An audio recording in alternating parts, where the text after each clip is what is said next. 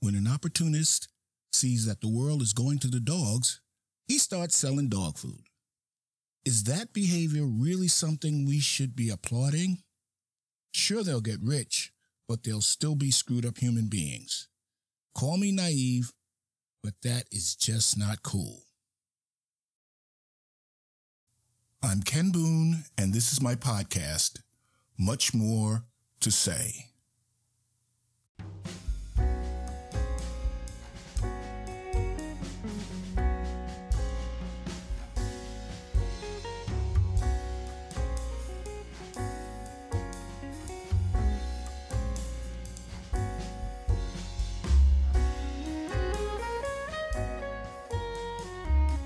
Today, I think I'll attempt to record a short rant about entities and institutions that were created to provide protective services to the public. Now, I'm not saying they should do it or do their thing, whatever it is, free of charge, but they shouldn't be allowed to take advantage of us in our time of need. Before I commence the bashing, let me start this rant by giving a shout out to a company who surprisingly got it right. And what I mean by getting it right is that they exceeded my expectations. They're TuneTrack Software, creators of the Easy Drummer 2 and Easy Mix recording applications that I use. As you may know, I've been using a 12-year-old HP ProBook 6550B laptop to record this podcast. Now, lately, it's been showing signs of aging. Everything from keys sticking to the damn thing just shutting off. It's letting me know that although it will hang in there for as long as it can, I need to start shopping for another computer.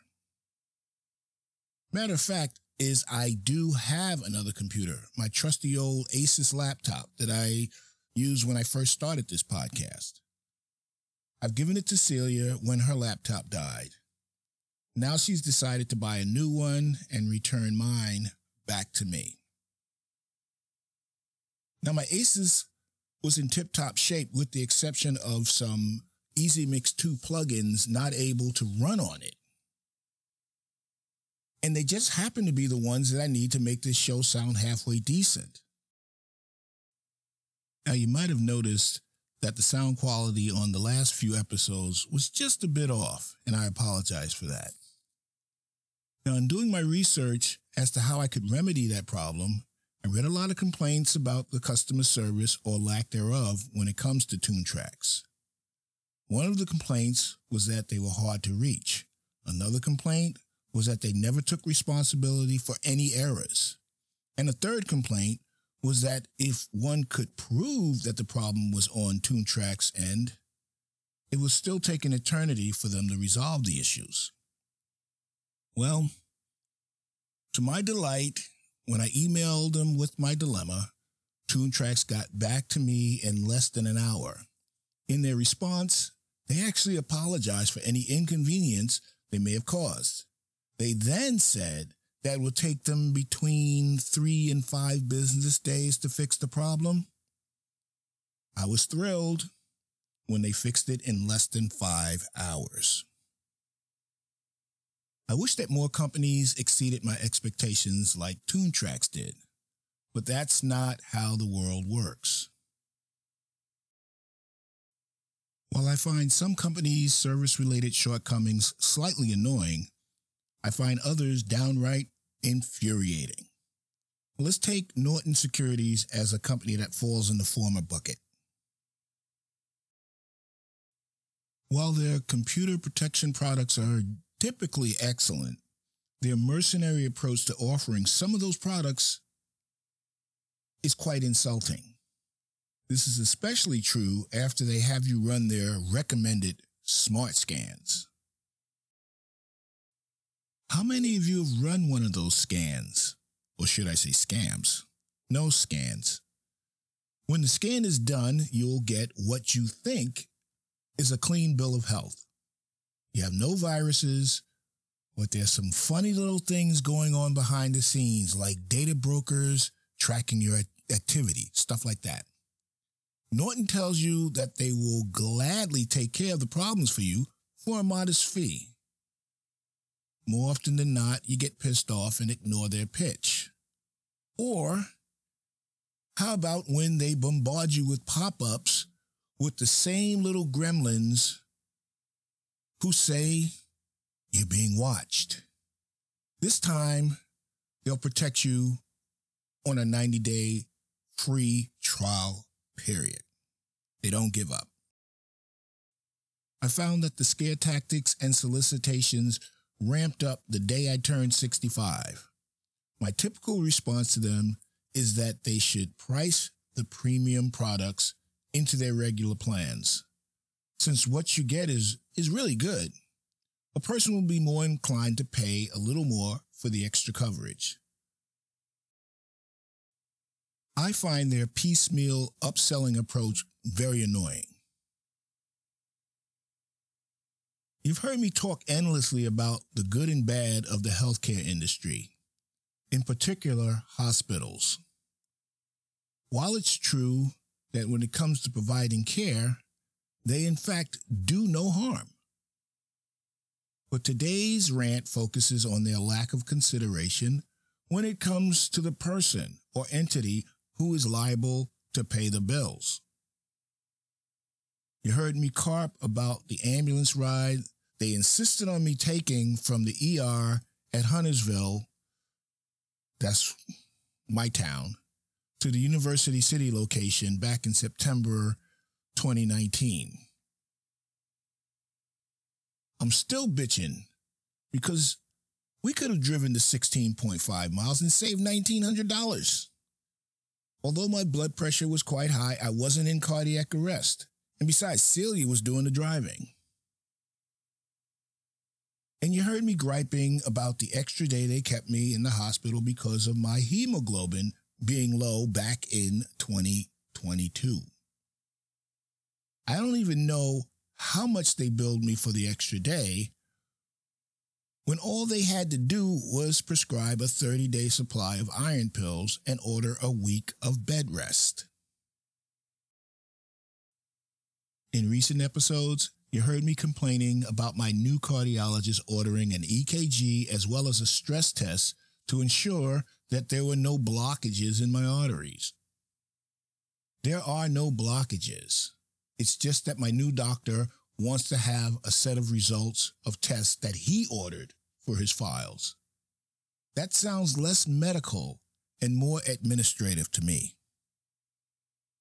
And while I'm in full complaint mode, I would be remiss if I didn't bring up my longtime adverse relationship with Jiffy Lube. For the past quarter century, I would reluctantly take my cars to Jiffy Lube when I couldn't get to my regular mechanics. And regardless of the state I was living in at the time, I always encountered the same BS from Jiffy Lube. I think you know where I'm going with this.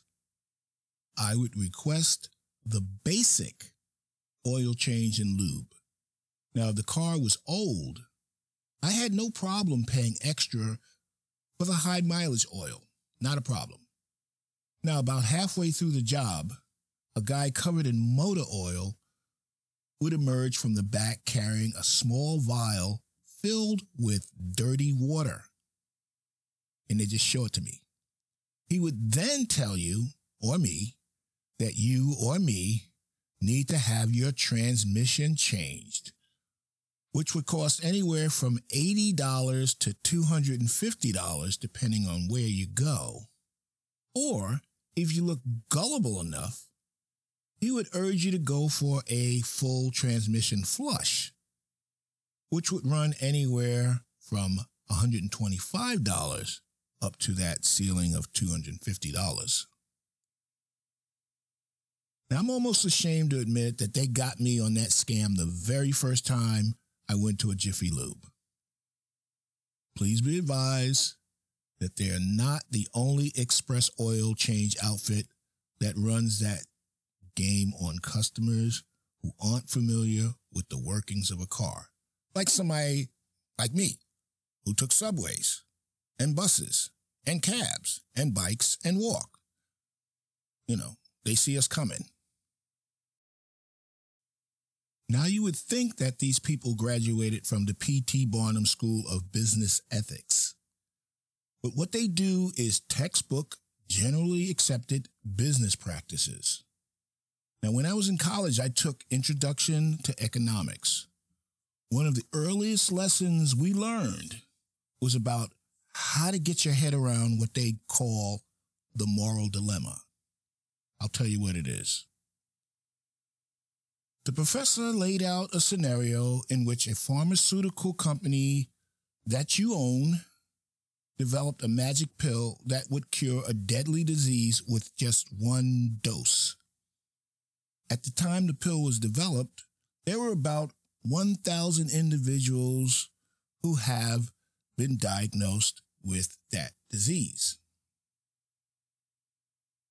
Now, the moral dilemma is, should you manufacture and distribute the pill to the 1,000 patients and nip it all in the bud, or do you wait for the number of cases to rise to 1 million, 2 million? By waiting, you get to make back the money you spent on research and development. You will also be able to make a profit that allows you to hopefully develop more life-saving medicines. See the issue? The name of the game is profit maximization, whether it's computer protection or medical care or oil change or magic miracle cures. Most businesses are on a mission to separate you from as much money as they possibly can. And they pursue that end with little or no concern as to whether you can afford what they're selling.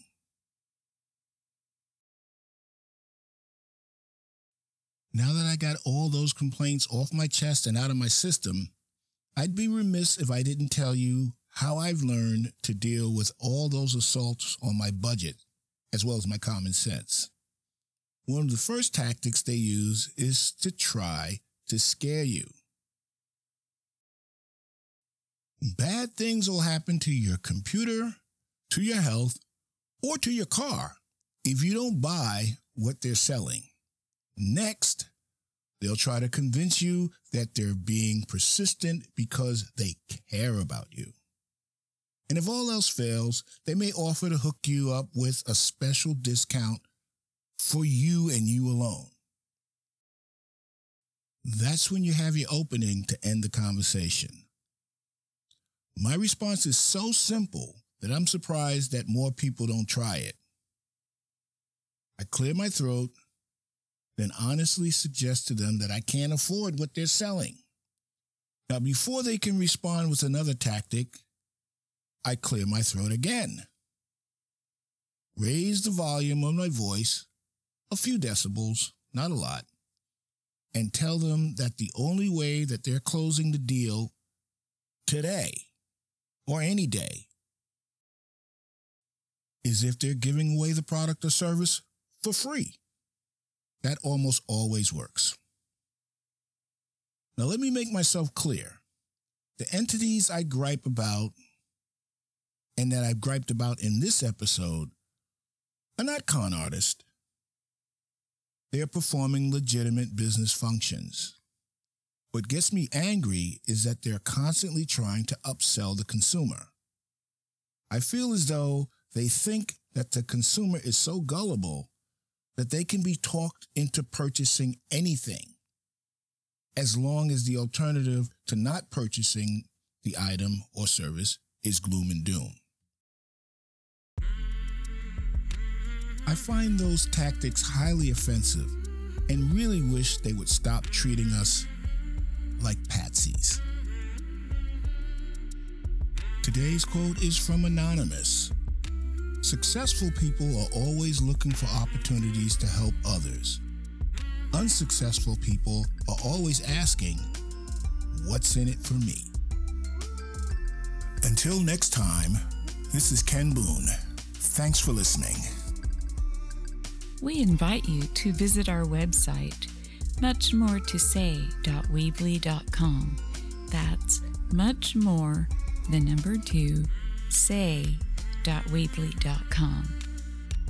While you're there, be sure to check out our brand new blog where you will find audio, video posts, essays, and the latest news and notes. You can also follow us on Facebook, Instagram, and Twitter. Episodes are available on Apple Podcast, Spotify, and Google Podcast.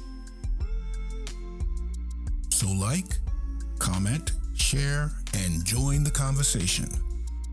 This has been a production of the Descant MMG Podcast Network.